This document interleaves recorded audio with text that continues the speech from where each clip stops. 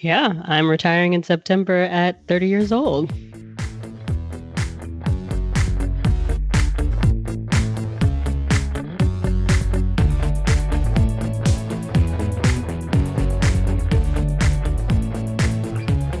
Welcome to The FI Show, where you'll get a behind-the-scenes look into financial independence. Here's your host, Cody and Justin. Hello, and welcome back to another episode of The FI Show. Before we kick things off too far, let's check in with co-host Cody. What's going on, man?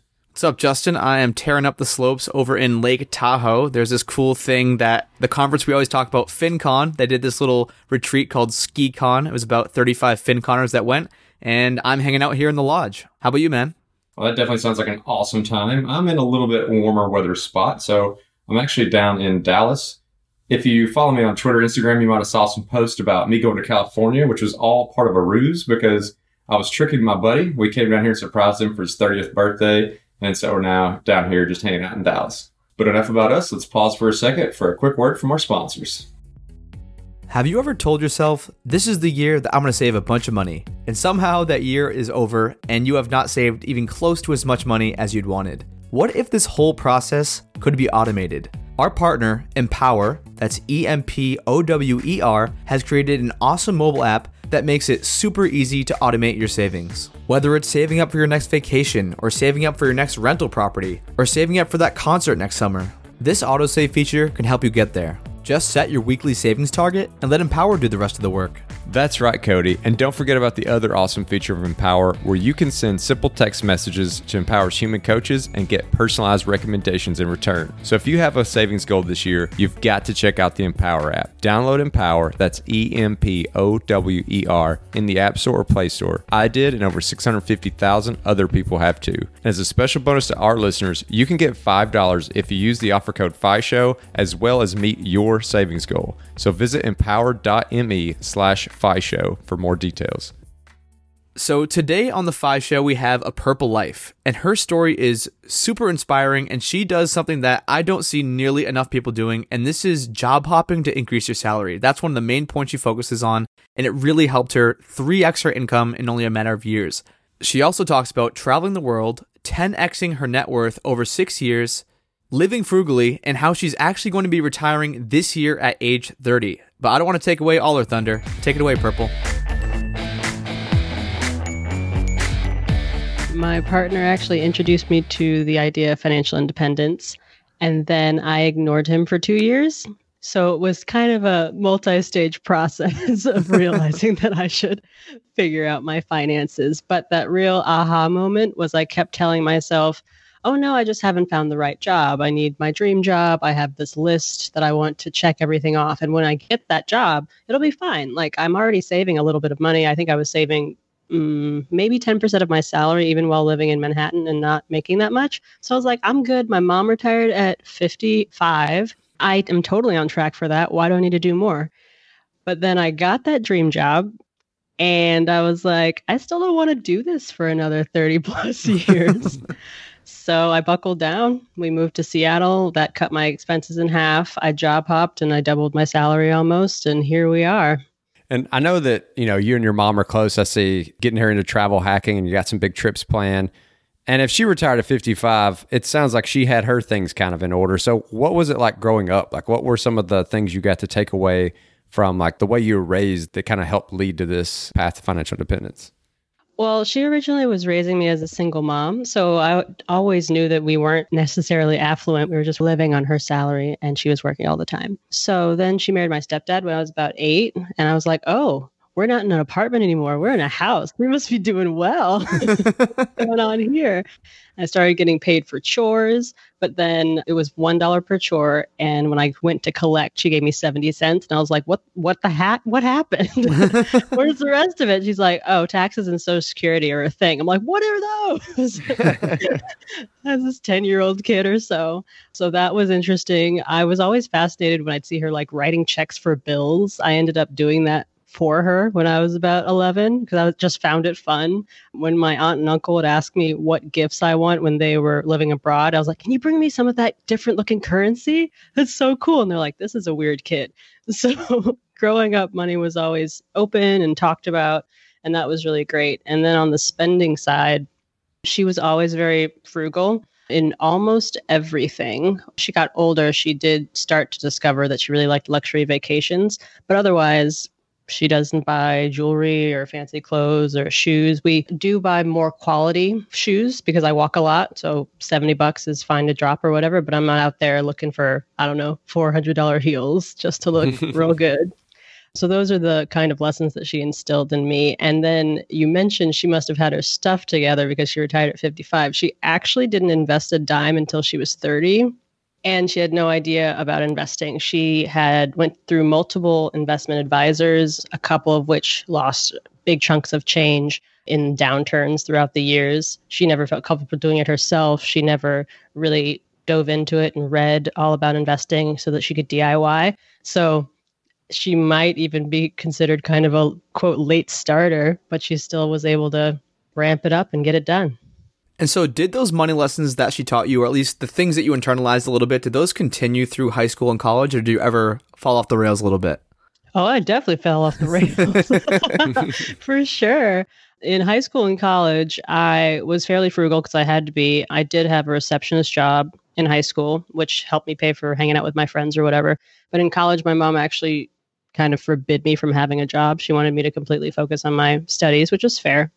So she gave me a little like stipend. She was like, here, so you can go out with your friends for pizza since you're not working. And I saved like 99% of it. And she's like, what's wrong with you? Are you okay? I was like, well, I don't have any income. So I'm saving this. It's like a little mini emergency fund. You don't know what's going to happen. So that was college. And then after I graduated and I moved to Manhattan, I completely got brainwashed by the high flying lifestyle, even though I was not making a lot of money. So I was on my second job and I was making, I think it was $48K, living in a tiny, crappy little apartment. But I was like, it'll make me feel better. A purse subscription. I don't even care about purses. Why would I do that? What would make me feel better? Buying those like really, not really expensive, but expensive heels. I can't even walk in heels. I don't know what I was thinking. I was just like, I have to be this Manhattan woman that I see in Sex and the City. And it was completely ridiculous. Maybe, I don't know. It might have been because my living situation was so crappy. I was like trying to escape. The other example I remember is I took the week of Thanksgiving off and I wanted to go see my friend in New Mexico. And I was like, you know what? I should just also stop by Chicago. And you know what I should also do? Buy business class for all of these flights. Why? Why? So yeah, I've definitely gone off the rails. And I do still fly business class or first, but now it's travel hacked and it's a lot cheaper. So just to kind of help people who are listening and following along to your story, really put together the puzzle, can you tell us what was your major in college? What year did you graduate? What kind of profession did you go into when you did this move to Manhattan? Sure. I went to a pretty standard liberal arts college. I graduated, I think my technical major was called American Studies. I don't even know what that is. Basically, they seem to think it's anything that ever happened in America. I was like, sweet. So sociology classes and film classes and English classes and whatever I want. So that's what I did. They didn't have really specialized majors, though I tried to create a film major and I got rejected. But anyway, from there, I decided that I wanted to go into advertising, specifically because I didn't want kind of the stuffy corporate America that my mom had told me about that she came up in her career. And so I was like, okay, what industry lets me wear jeans? What's what's a little more creative than stuffy corporate America? And I kept hearing about marketing and specifically ad agencies from the alums at my school that I was reaching out to, trying to figure out if I could find a job because I graduated in 2011 and I heard from people 1 or 2 years prior when I was a junior or sophomore that they were having a really hard time finding a job because there was still lingering things from the Great Recession. So I was reaching out to everyone and they're like, it sounds like what you want is an ad agency. It's chill. You guys can have parties, everyone's cool and creative and wild. You can have purple hair. And I was like, done. So that's what I went into. I actually emailed a alum that was the CEO of the first ad agency I ever worked at. That's how I got an internship and then a job there. Okay, but so Purple, I know this wasn't your long-term plan, and something you do talk about looking at your site and reading a good amount of your articles is job hopping and actually using those job hops to get massive bumps in salary. So you're not just getting those, 3% raises year over year. Could you talk about that and maybe weave in your journey? How did that work into your life? Sure. My first job, like I mentioned, got it from emailing an alum, and I was making $35K there. It was actually pretty fortuitous because it was quite a toxic environment. And I didn't know that since it was my first job. I just thought, oh, this is work and work sucks. But after about a year, I was so fed up. I'd stopped eating basically. I lost 30 pounds from it, obviously not in a healthy way. I was just like, this is bad. And my partner was like, you need to quit. I was like, I don't have any skills. This is my first job. I don't have much saved. I think I had $5,000 in my checking account or something. It's like, I can't just quit my first job ever. He's like, this is taking a toll on your health. Like, you need to quit. So I did quit without anything lined up. And that was probably the wildest thing I've ever done. But at the same time, I had been interviewing. I just hadn't gotten anything back. But that first Monday after my 2 weeks notice was over, I got a call when I was on the treadmill that Monday morning. And they're like, we're going to offer you a job. It's a promotion and it's $48K. Okay, let's do that. Right? And I'd been fighting with my previous company about a promotion. It was a whole thing. And I was like, oh, I just convinced a stranger over a 1-hour interview to give me more dollars and more responsibility. It's absolutely ridiculous. So it kind of unlocked in my mind, this seems to be the better path. If people I know that watch me doing a great job every day don't want to give me more money and more responsibility, that might not be the way to go. So that was that. And then I just kept doing that. I usually had some impetus for me moving. The second job actually got laid off, which is very common in ad agencies. Churn is huge there. If you stay 2 years, people are like, why are you still here? So then that job hop, I asked for 65 and I got that. And then I was actually planning to quit that job after a year because more toxicity, a wild client. But instead, I actually asked my boss, I was like, I don't want to work on this client anymore. What do we do about that? And I'd never been that bold before. And she was like, oh, we can move you. I was like, we can move me? So I basically changed jobs, but was in the same company. And that was the dream job that ticked all the boxes. I was basically creating a mini ad agency within the company. So it was just me and this other woman doing our own thing. No clients, no hours and hours of conference calls, no late night emails, fire drills. It was awesome. But then I was still like, I still don't want to get on that subway every morning. I don't want to keep doing this. And with that move, I started making 68. And that's when I decided to go for fire. And we thought, oh, I need to move somewhere to cut our cost of living, but still have the same standard, if not a better standard of living. We created a spreadsheet. We decided on Seattle. One of the reasons was because I discovered you can make Manhattan salaries in Seattle, but the cost of living is about half. So I got a job over Skype, of all things, and I got 85 at that place, got laid off again a year later. And then I got to my current company, started making 103.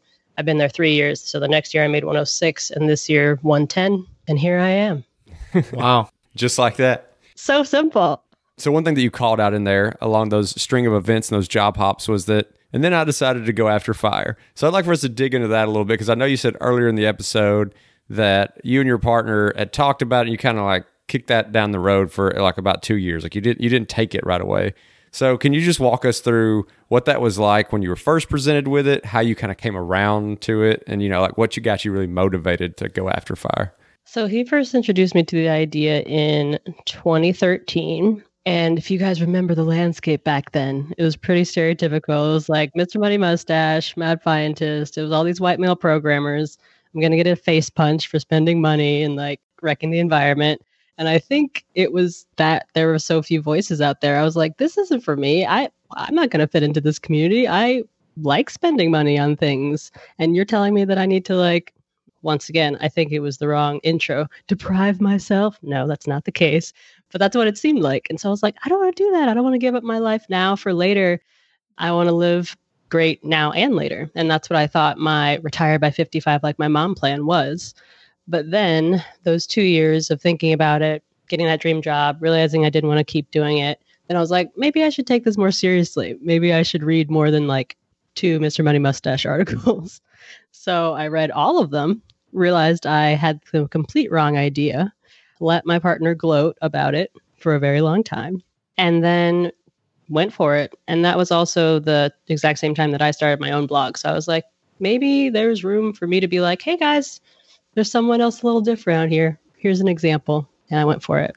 Awesome. So on a more tactical level, could you talk about the spending changes you started to make or the lifestyle changes you started to make when you started to really internalize this concept?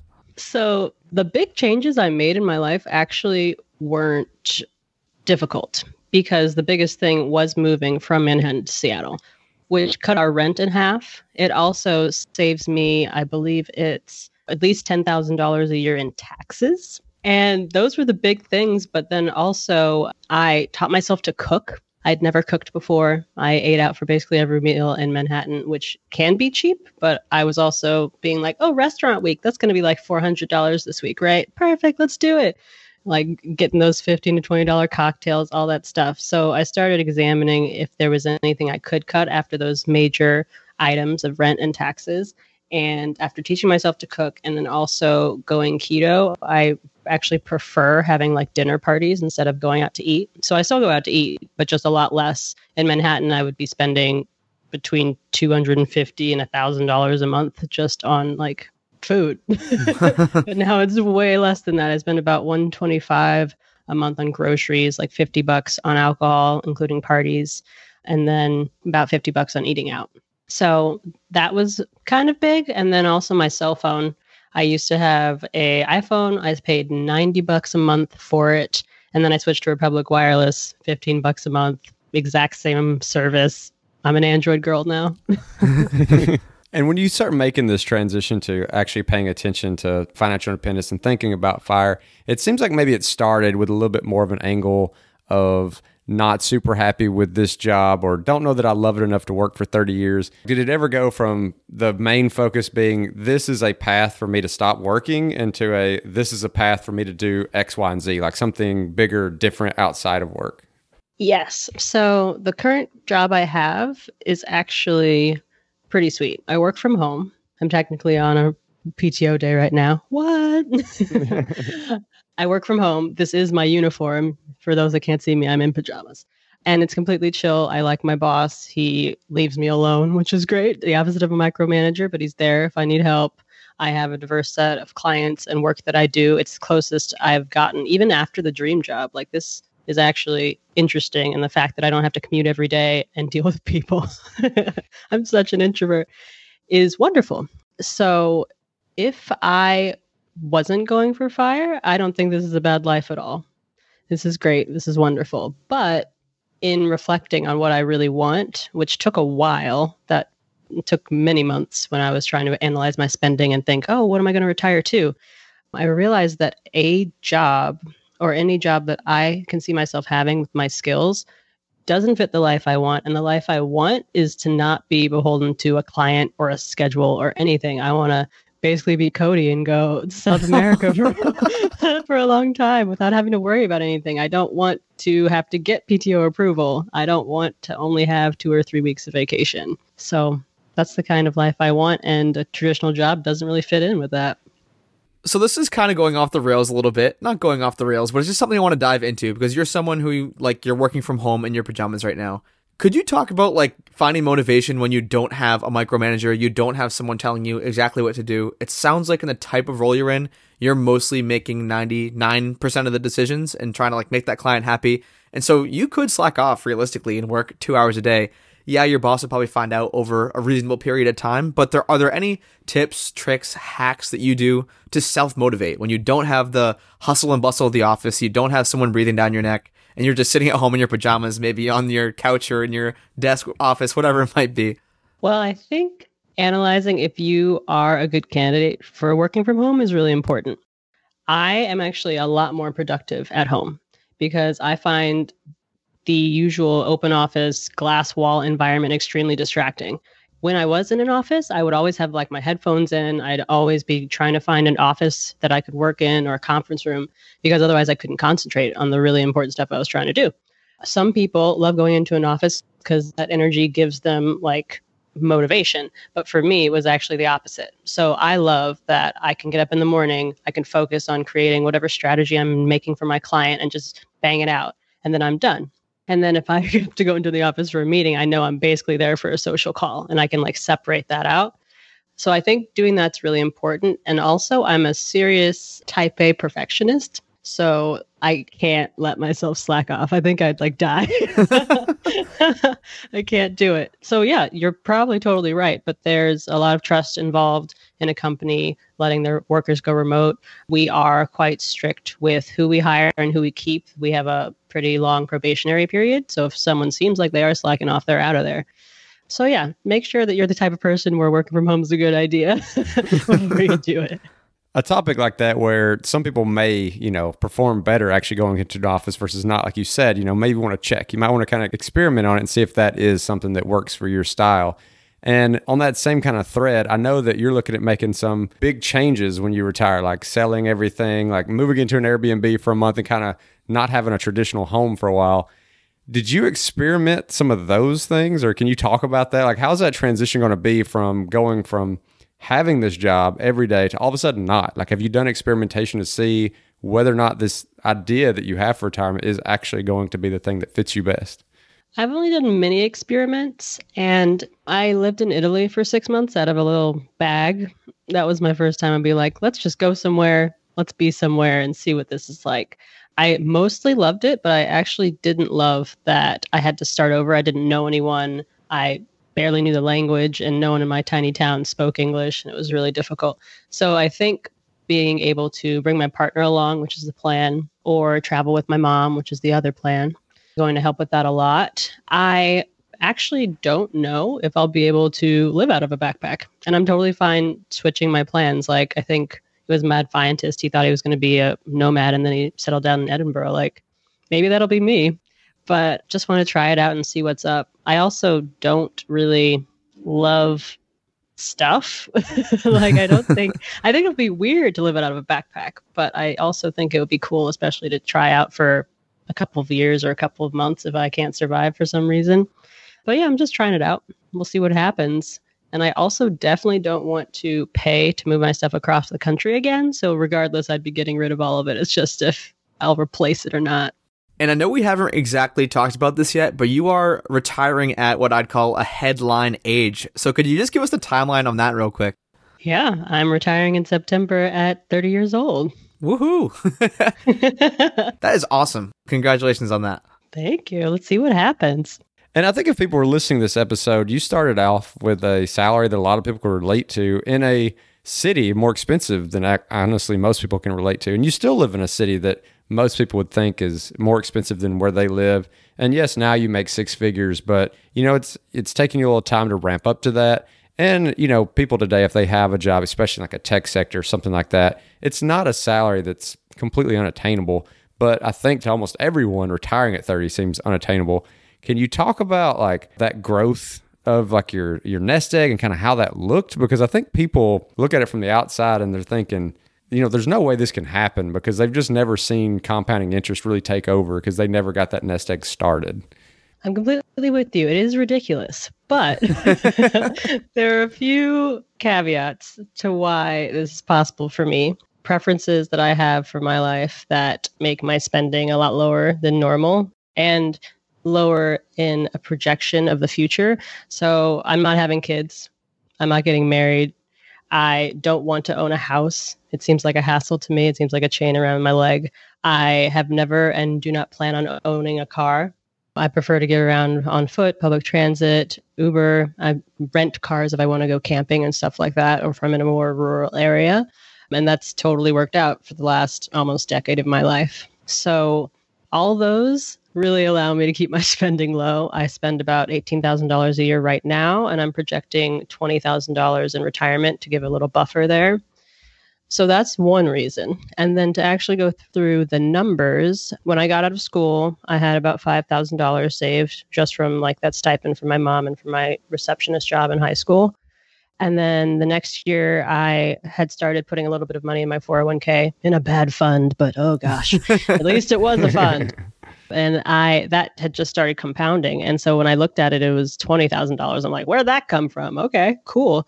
Just go about my business. Next year, I had about $30,000. Next year was 2014, $53,000.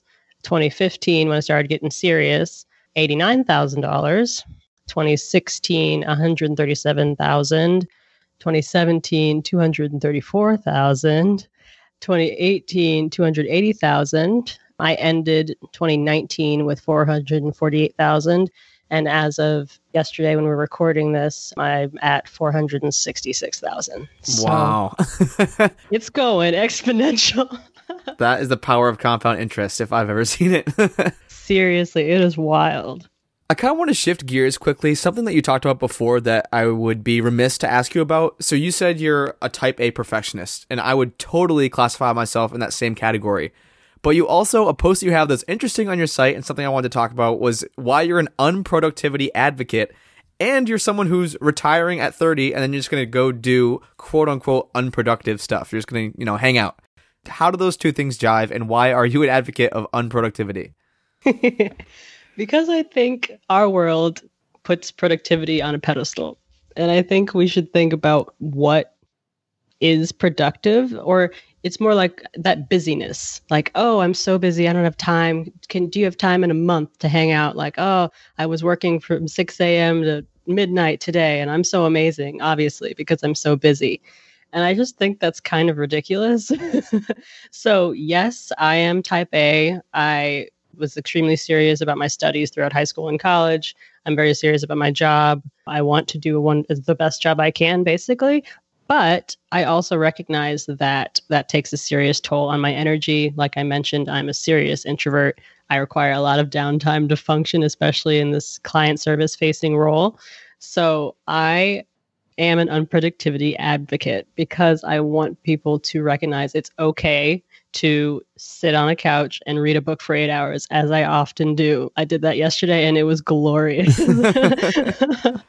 Or stay in bed and just like hang out for a little bit, take a nap. All of these things, they're like, oh, that's so unproductive. That's bad. What are you doing? You're lazy. You're a slug. No, sometimes that's what you need, and that's totally fine. And then after retirement, I do want to do a lot more of that kind of slug life, because Slug life. Slug life. Hashtag slug life. Because I'm like really tired from, even though I work from home in my pajamas, like giving it my all the time, being on, even if it's just my voice, and having done this for almost a decade, like I'm ready to sit on a beach for quite a while. So I think a lot of people, who are kind of looking on the outside of this community that's what they think about. They think, honestly, that everybody's looking to live kind of this slug life and not do anything. And they always think, well, you're going to get so bored of that. I mean, I don't know. Have you thought about that? Especially like you said, you have this type A personality. Yes, you mix in some of these days where you don't do anything and you're just like watching Netflix or whatever. But I don't think you've had any time where you're doing that for 60, 70% of your week after week after week. Like, do you think that's sustainable, or do you have any other things that you imagine you'll fill in the time with? So I originally thought that was completely sustainable because my mom's been retired for 5 years, and that's what she's done. She has worked in a little bit of fitness into her routine. Like she goes like 4 miles walking every other day. She joined a little walking meetup, but otherwise she cooks, she cleans, she plans our vacation, and then she watches TV. Like she's chilling. And she seems totally fulfilled by that. So I was like, oh, okay, so this will probably work. But then I have my blog, which has been up for 5 years, or I've been writing it for 5 years now. That takes up a little bit of my time.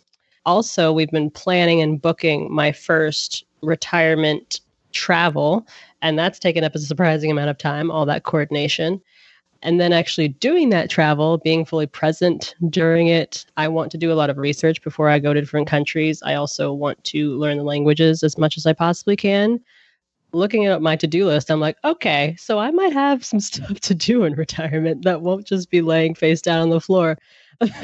And just seeing the world like that takes a lot of time, not just the coordination of it.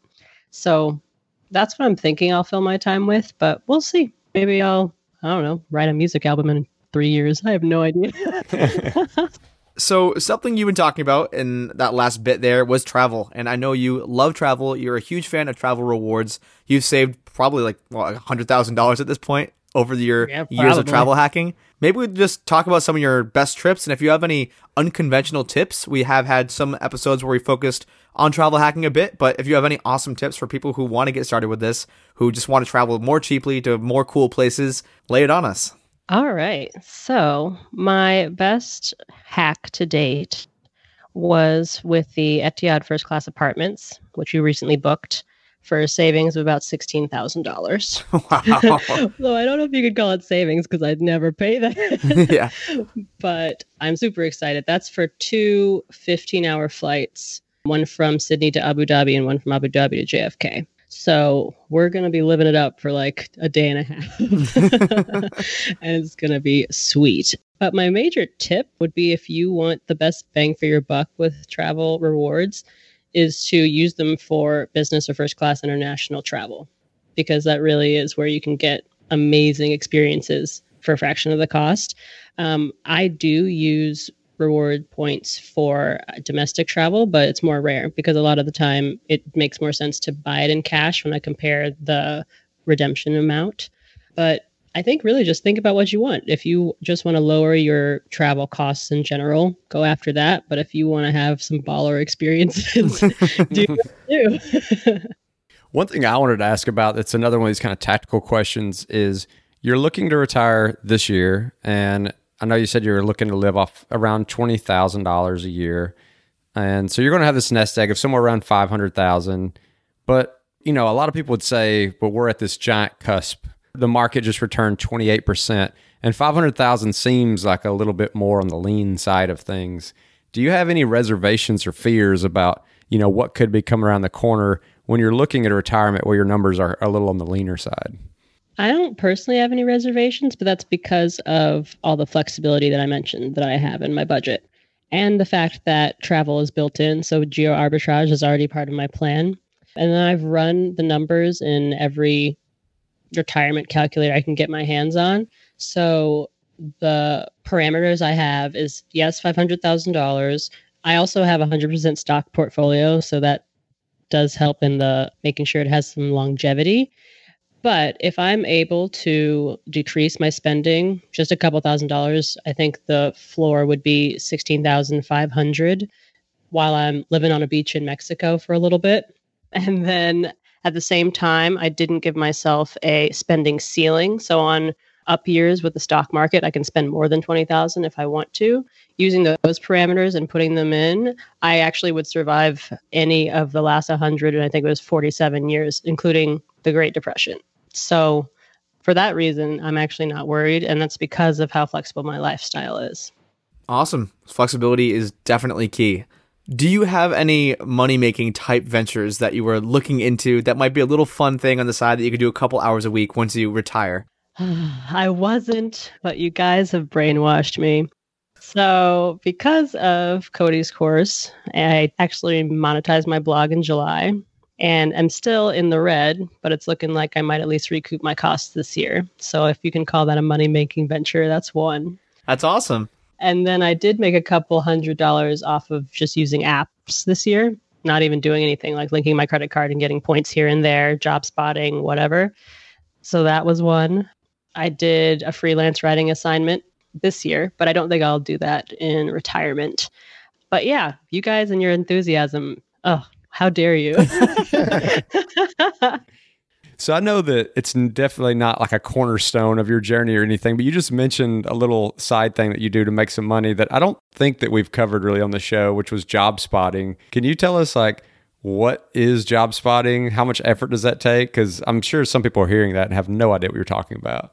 Of course. JobSpotter is an app by Indeed.com, and they basically pay you to take pictures of hiring signs. It used to be pretty lucrative, but I have been telling literally everyone about it for like 6 months, and it's become less so.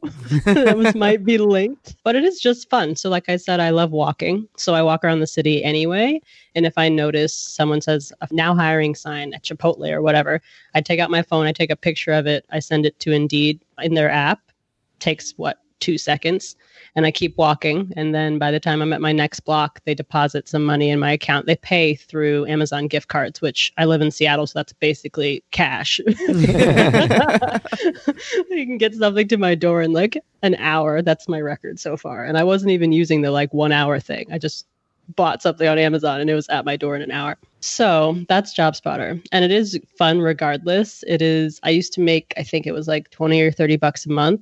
And then, well, two things happened. It got cold and dark, so I went outside less. But then also it seems like their algorithm updated, so you can make less money. But the highest I've ever heard was Michelle from Frugality and Freedom. She made 80 bucks in a day. Wow. And when you're filling this out, like you said, you just take a picture and submit it, or you don't have to like take and fill out a form or anything? You literally open the app. It already is up on the take a picture page. You take a picture of the actual sign, and it doesn't even have to be really in focus. It's perfect. And then you quickly take a picture of the actual storefront, and then they already have your geolocation, so they know where it is and what it is, and you press submit, walk away. Easy. Sweet. New Side Hustle 5 Show listeners. Get on it before they change the algorithm again. Hey, I mean, it'll pay for Netflix, you know, one guilty pleasure. Oh, yeah. Like I was in Portland just visiting some Fi friends, and I walked to brunch. It was like a 10-minute walk, and I was job spotting along the way. And on my way back, I realized I'd made over $5, so I got myself some salt and straw, and I was like, paid for with JobSpotter. Thank you. Perfect. This is kind of something random, but did you know, I was just doing some research, and 5 years ago, pretty much exactly, you had a post called 10 Years to Financial Independence. And Yeah. you cut that in half. That's just insane. That's not where I was going. I was just complimenting you because that's so cool. But so this kind of leads to the idea that this is crazy. Like, you did this in 5 years. It was half the timeline that you projected. What do your friends think? What does your family think? Are they supportive? Do they think you're a psychopath? Do they think this isn't possible? Because I can imagine you probably get some backlash from those types of people. I don't know if I've just always been a weirdo, and so they're like, oh yeah, of course she is. But I have not experienced any backlash or weirdness. I'm completely open in my real life about my plans with my friends and family, less so with coworkers for obvious reasons. But they've known the whole time. They knew 5 years ago when I was like, I'm doing this. We're moving to Seattle. And they're like, what are you talking about? I was like, I'm retiring. At the time, I thought 35, but it's sped up because that was based on my original salary, which was 65, and my original spending, which was like 35 plus. And then just slowly sped up more and more. So yeah, everyone's been supportive. Some friends and family do ask me for like investing and finance advice. And I'm like, I'm not your advisor, but here's what I do. But yeah, besides that, no one's really got on the bandwagon. Some people have started using budgeting software that I recommend or switching to the investment company I recommend. But that's about it. No one's really gone straight for retirement with me. And it might be because they think I'm just saying stuff. And once I actually do it and start living that life, they're like, oh, she was serious. Maybe I should look into this. I definitely, I resonate with your story a ton because we kind of discovered financial independence around the same year. We're kind of tracking the same numbers. We're kind of tracking, similar spending, a lot of different things. So I definitely get that. And I also get the part of, being open with people around you. I mean, sometimes I take a little further and I let it, I start giving webinars at work and I don't know how that's going to turn out. But no, I totally get what you're saying. And I think that's a great thing for people listening. If they're going down this path and they feel a little alone about it, to maybe open up a little bit and tell some people around them. And you kind of be surprised that as long as you just kind of own it, and you're not weird about it, that I think people will be more supportive maybe than they expect. And which, that support circle kind of leads me back to, in a roundabout way, to, you said your partner introduced you to this and you're looking to retire this year. Is he on that same kind of schedule? Is he also going to retire? And what are those dynamics going to be like? So he actually enjoys the subject matter of his job. I like the benefits my job has, but the actual work I'm not in love with. So that's a huge difference in us. So he is less in a hurry, basically. He's like, if I can sock away some extra dollars, cool, do it. But I'm not going to try and optimize everything. I'm just going to be really chill. And I'm also chill about it, but I am a much smaller person. So maybe that is the difference in our spending because he eats and drinks more than me because he's bigger. That might actually be it because it's not that many thousand more dollars. Anyway, so He is on the path, but he's a little behind me. He's currently taking a sabbatical, actually. So just chilling, taking some time off, and then we'll hop back in and be done in like 1 to 3 years. No big deal. And we'll see what that dynamic is like. We both have worked from home together for 3 years now. So we know that we won't drive each other crazy, even though we're both home all the time. So that's something. But other than that, we'll see what it's like. I have been fun employed while he was working before. And now that he's on sabbatical, this might be a good prequel to what it would be like for one of us to be retired. Awesome. Well, Purple, thank you so much for coming on. And you've been blogging for 5 years, so I'm sure there are already a lot of people following your journey. You've probably made awesome connections. But if you want to make even more connections and have even more people following your journey, where is the best place for people to find out more about you and contact you? Just go to my website at purplelife.com. You can find me on all the social media there. Email me. Let me know what's up. Awesome. And then, Purple, one thing we always ask our guests is for those people who are on their own way to financial independence, what's like one tangible tip you have for them? Don't be afraid to be weird. Figure out what you want, what you don't want in life, and go after it. People will judge you anyway, so just live the life you want. Love it. Love it. All right, so the final question of the podcast. Nobody's prepared for it. We never prepare for it. Myself, Justin, you, Purple. Nobody knows the question, but are you ready? I'm ready. So something you had mentioned is that you became kind of a foodie. You started liking to cook at home. It became like a really integral part of your life. What's one 5 friendlies, this is going to be nice in the budget and also nice for the belly meal? What's that one awesome favorite meal that you're just pumped when you make it to eat? Sous vide steak. Ooh, sous vide steak. Best steak I ever had in my life was cooked in my own kitchen with no grill. Yeah, so good. I can't go to a steakhouse anymore because I'm like, you want me to pay 5 times as much for something that's not as good? You're wild. Well, Purple, thank you so much for taking some time out, coming onto the show. I know you didn't have to get real dressed up for it, but you still took some time out of your day to come on and share your story with us. We're going to be cheering for you. We can't wait to see what life looks like in retirement. And I know you're motivating me, and I'm sure a lot of listeners to kind of take that plunge and say, hey, my nest egg's big enough. It's time to walk away and see what else life has to offer. So I just want to, again, really say thank you so much for coming on the show and just giving us some time and telling your story. Thanks for having me. It's always a good episode, Justin, when we have friends on. I know you and I have both interacted with Purple, both in real life and through the Twitter sphere for a couple of years now, and having her on and sharing her story is just an awesome and super relatable story to share. What'd you think, man? Definitely love the story. I mean, I know me and you have talked about how I resonate a lot with it because our timelines and our net worth numbers and that sort of thing match up very closely. The one thing that she did do that I haven't done a ton of is hopping across different jobs. And, you know, being able to leverage offers off of each other and just not staying in one company and making those slow moves. But, you know, when you jump from companies and divisions, you can make these large jumps in salary.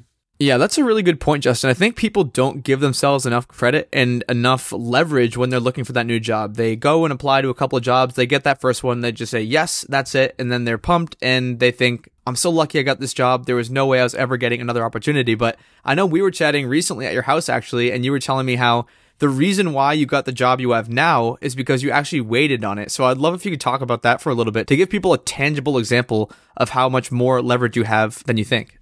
Yeah, because that job searching process is like a very emotional one. And when I was leaving the Air Force, you know, I'm looking at it, and to make the same amount of money I was making in the Air Force, I needed to find a job that was going to pay me around like $110,000 before taxes. And so I'm hunting for these different jobs. I'm doing these different interviews, and I've gotten to a really deep level of an interview with this one company that I was excited about. I get to the final level, and the job's going to be at like $90,000. And I'm all excited about it, and I don't get the job. And it kind of like crushed me, you know? I'm like, oh, this sucks. Like, I don't know if I'm going to be able to make this in the commercial side. And then, you know, I waited around a little bit, and more offers started to pour in, and I was able to kind of leverage them off of each other, and ended up in a position paying $75,000 more a year than the offer that I was so devastated about not getting. And I think something that we're not talking about here is the reason why you have that leverage is because you live frugally. And similar to Purple's story, if you have this really cheap baseline and you already have this huge sum of money saved up and say you only need $20,000 a year to survive and you have $100,000 saved up, like that's 5 years of runway if you literally don't have a job, and that's uninvested. So just being someone who can live frugally, who can save up that nest egg, gives you so many more options. And I think that was a really recurring theme in Purple's story, is that she realized like the more flexibility, the more power. She says as she's been accumulating more money, she's gotten a little more defiant at her job. You know, if she wants to move from one opportunity to the next, she says, hey, I don't want to do this anymore. If you want me, you want me. If not, see ya. And I think that just gives you so much power when you start to internalize the freedom that money can buy you. Yeah, the interesting thing, and you can see it in her story, like you said, about having so much more like freedom and power and kind of stepping up and saying things, is I would almost be willing to bet that we could all benefit from having that attitude, even if our finances weren't quite there. Because like being bold and, you know, applying for those jobs that you don't know if you necessarily qualify for. And when you're doing the negotiations, pushing a little further. And when you comes up for your annual performance review, pushing a little further, because, you know, for some people that's easy because they have all this net worth to lean on. But even if you don't, even if you're just like mildly comfortable, I would say like push a little beyond what feels comfortable, because you'd be surprised at how much is left out there that you're just kind of cutting yourself short on. One more thing that was really striking to me in this episode and that I really resonated with was how she said it's okay to take a break. It's okay to chill out and read a book for 8 hours. It's okay to go out drinking with your friends every once in a while. It's okay to watch Netflix. Because I think so many times in this day and age, in this side hustle world, it's like grind through your 20s and 30s and then enjoy the fruits of your labor. Even in the financial independence space, I see this so much. It's like, don't really enjoy that much while you're in your 20s. And I'm like, screw that. Like, I want to enjoy and grind. There's definitely a happy medium to be struck. Obviously, we're not advocating just sitting on your butt and not doing anything at all. But if you grind to the point of exhaustion and the point where you want to give up and you have no motivation, that is super unhealthy. So if you need to take a break every once in a while, like Purple is saying, she is also a type A perfectionist like I am, it's totally okay to take those breaks. Those same habits that we try to break as we go down this financial independence path, whether it's, you know, trying to keep up with your neighbors or just trying to climb the corporate ladder to an unnecessary point, those can re-manifest themselves even in this financial independence space by like pushing yourself into, you know, maybe too many side hustles, or once you retire feeling like you've got to do all these crazy different things off this bucket list. Like day one, it's just this race against each other, and it's a race on Instagram, and it's a race wherever it is. And like you said, it's definitely okay to step back. I mean, it's the whole point of it, you know, financial independence, is that you have this freedom to do whatever you want. And if what you want to do for part of your time is nothing, like that's okay. And now it's time for the call to action. So today's call to action, and quickly I'm going to preface this with, if you're someone living paycheck to paycheck or you're in bundles of debt, you probably don't want to be job hopping and quitting your job and flexing your power that you have because you know about financial independence. But if you are someone with 6 months of expenses saved, or a year or more, or someone who's like really close to financial independence, start to flex that power muscle a little bit. Something that Justin and I have talked about previously is if you have skills in a certain industry, you have marketing skills, kind of like Purple, if you repurpose those same marketing skills from, say, some old paper mill company to some new tech company, you could literally double or triple your salary overnight without adding any new skills to your repertoire. And there are so many different opportunities depending on your skill set. Obviously, there are some skills that are siloed to a certain job. But if you're in HR, if you're in finance, if you're a medical professional, there's so many different ways where you can kind of just sidestep into a different industry instead of going up and learning a bunch of new skills and multiplying your salary. If you enjoyed this episode as much as we enjoyed interviewing Purple, please go out there, check out the show notes, and you can find those at thefishow.com/purple. And as always, if you want to check out our Facebook group page, you can do so at thefishow.com/community. And we always appreciate those 5-star reviews. They help us get great guests like we had today. And if you're interested in supporting The Fi Show, you can do so by checking out some of our partners over at the resources page, which can be found at thefishow.com/resources. And thanks for listening.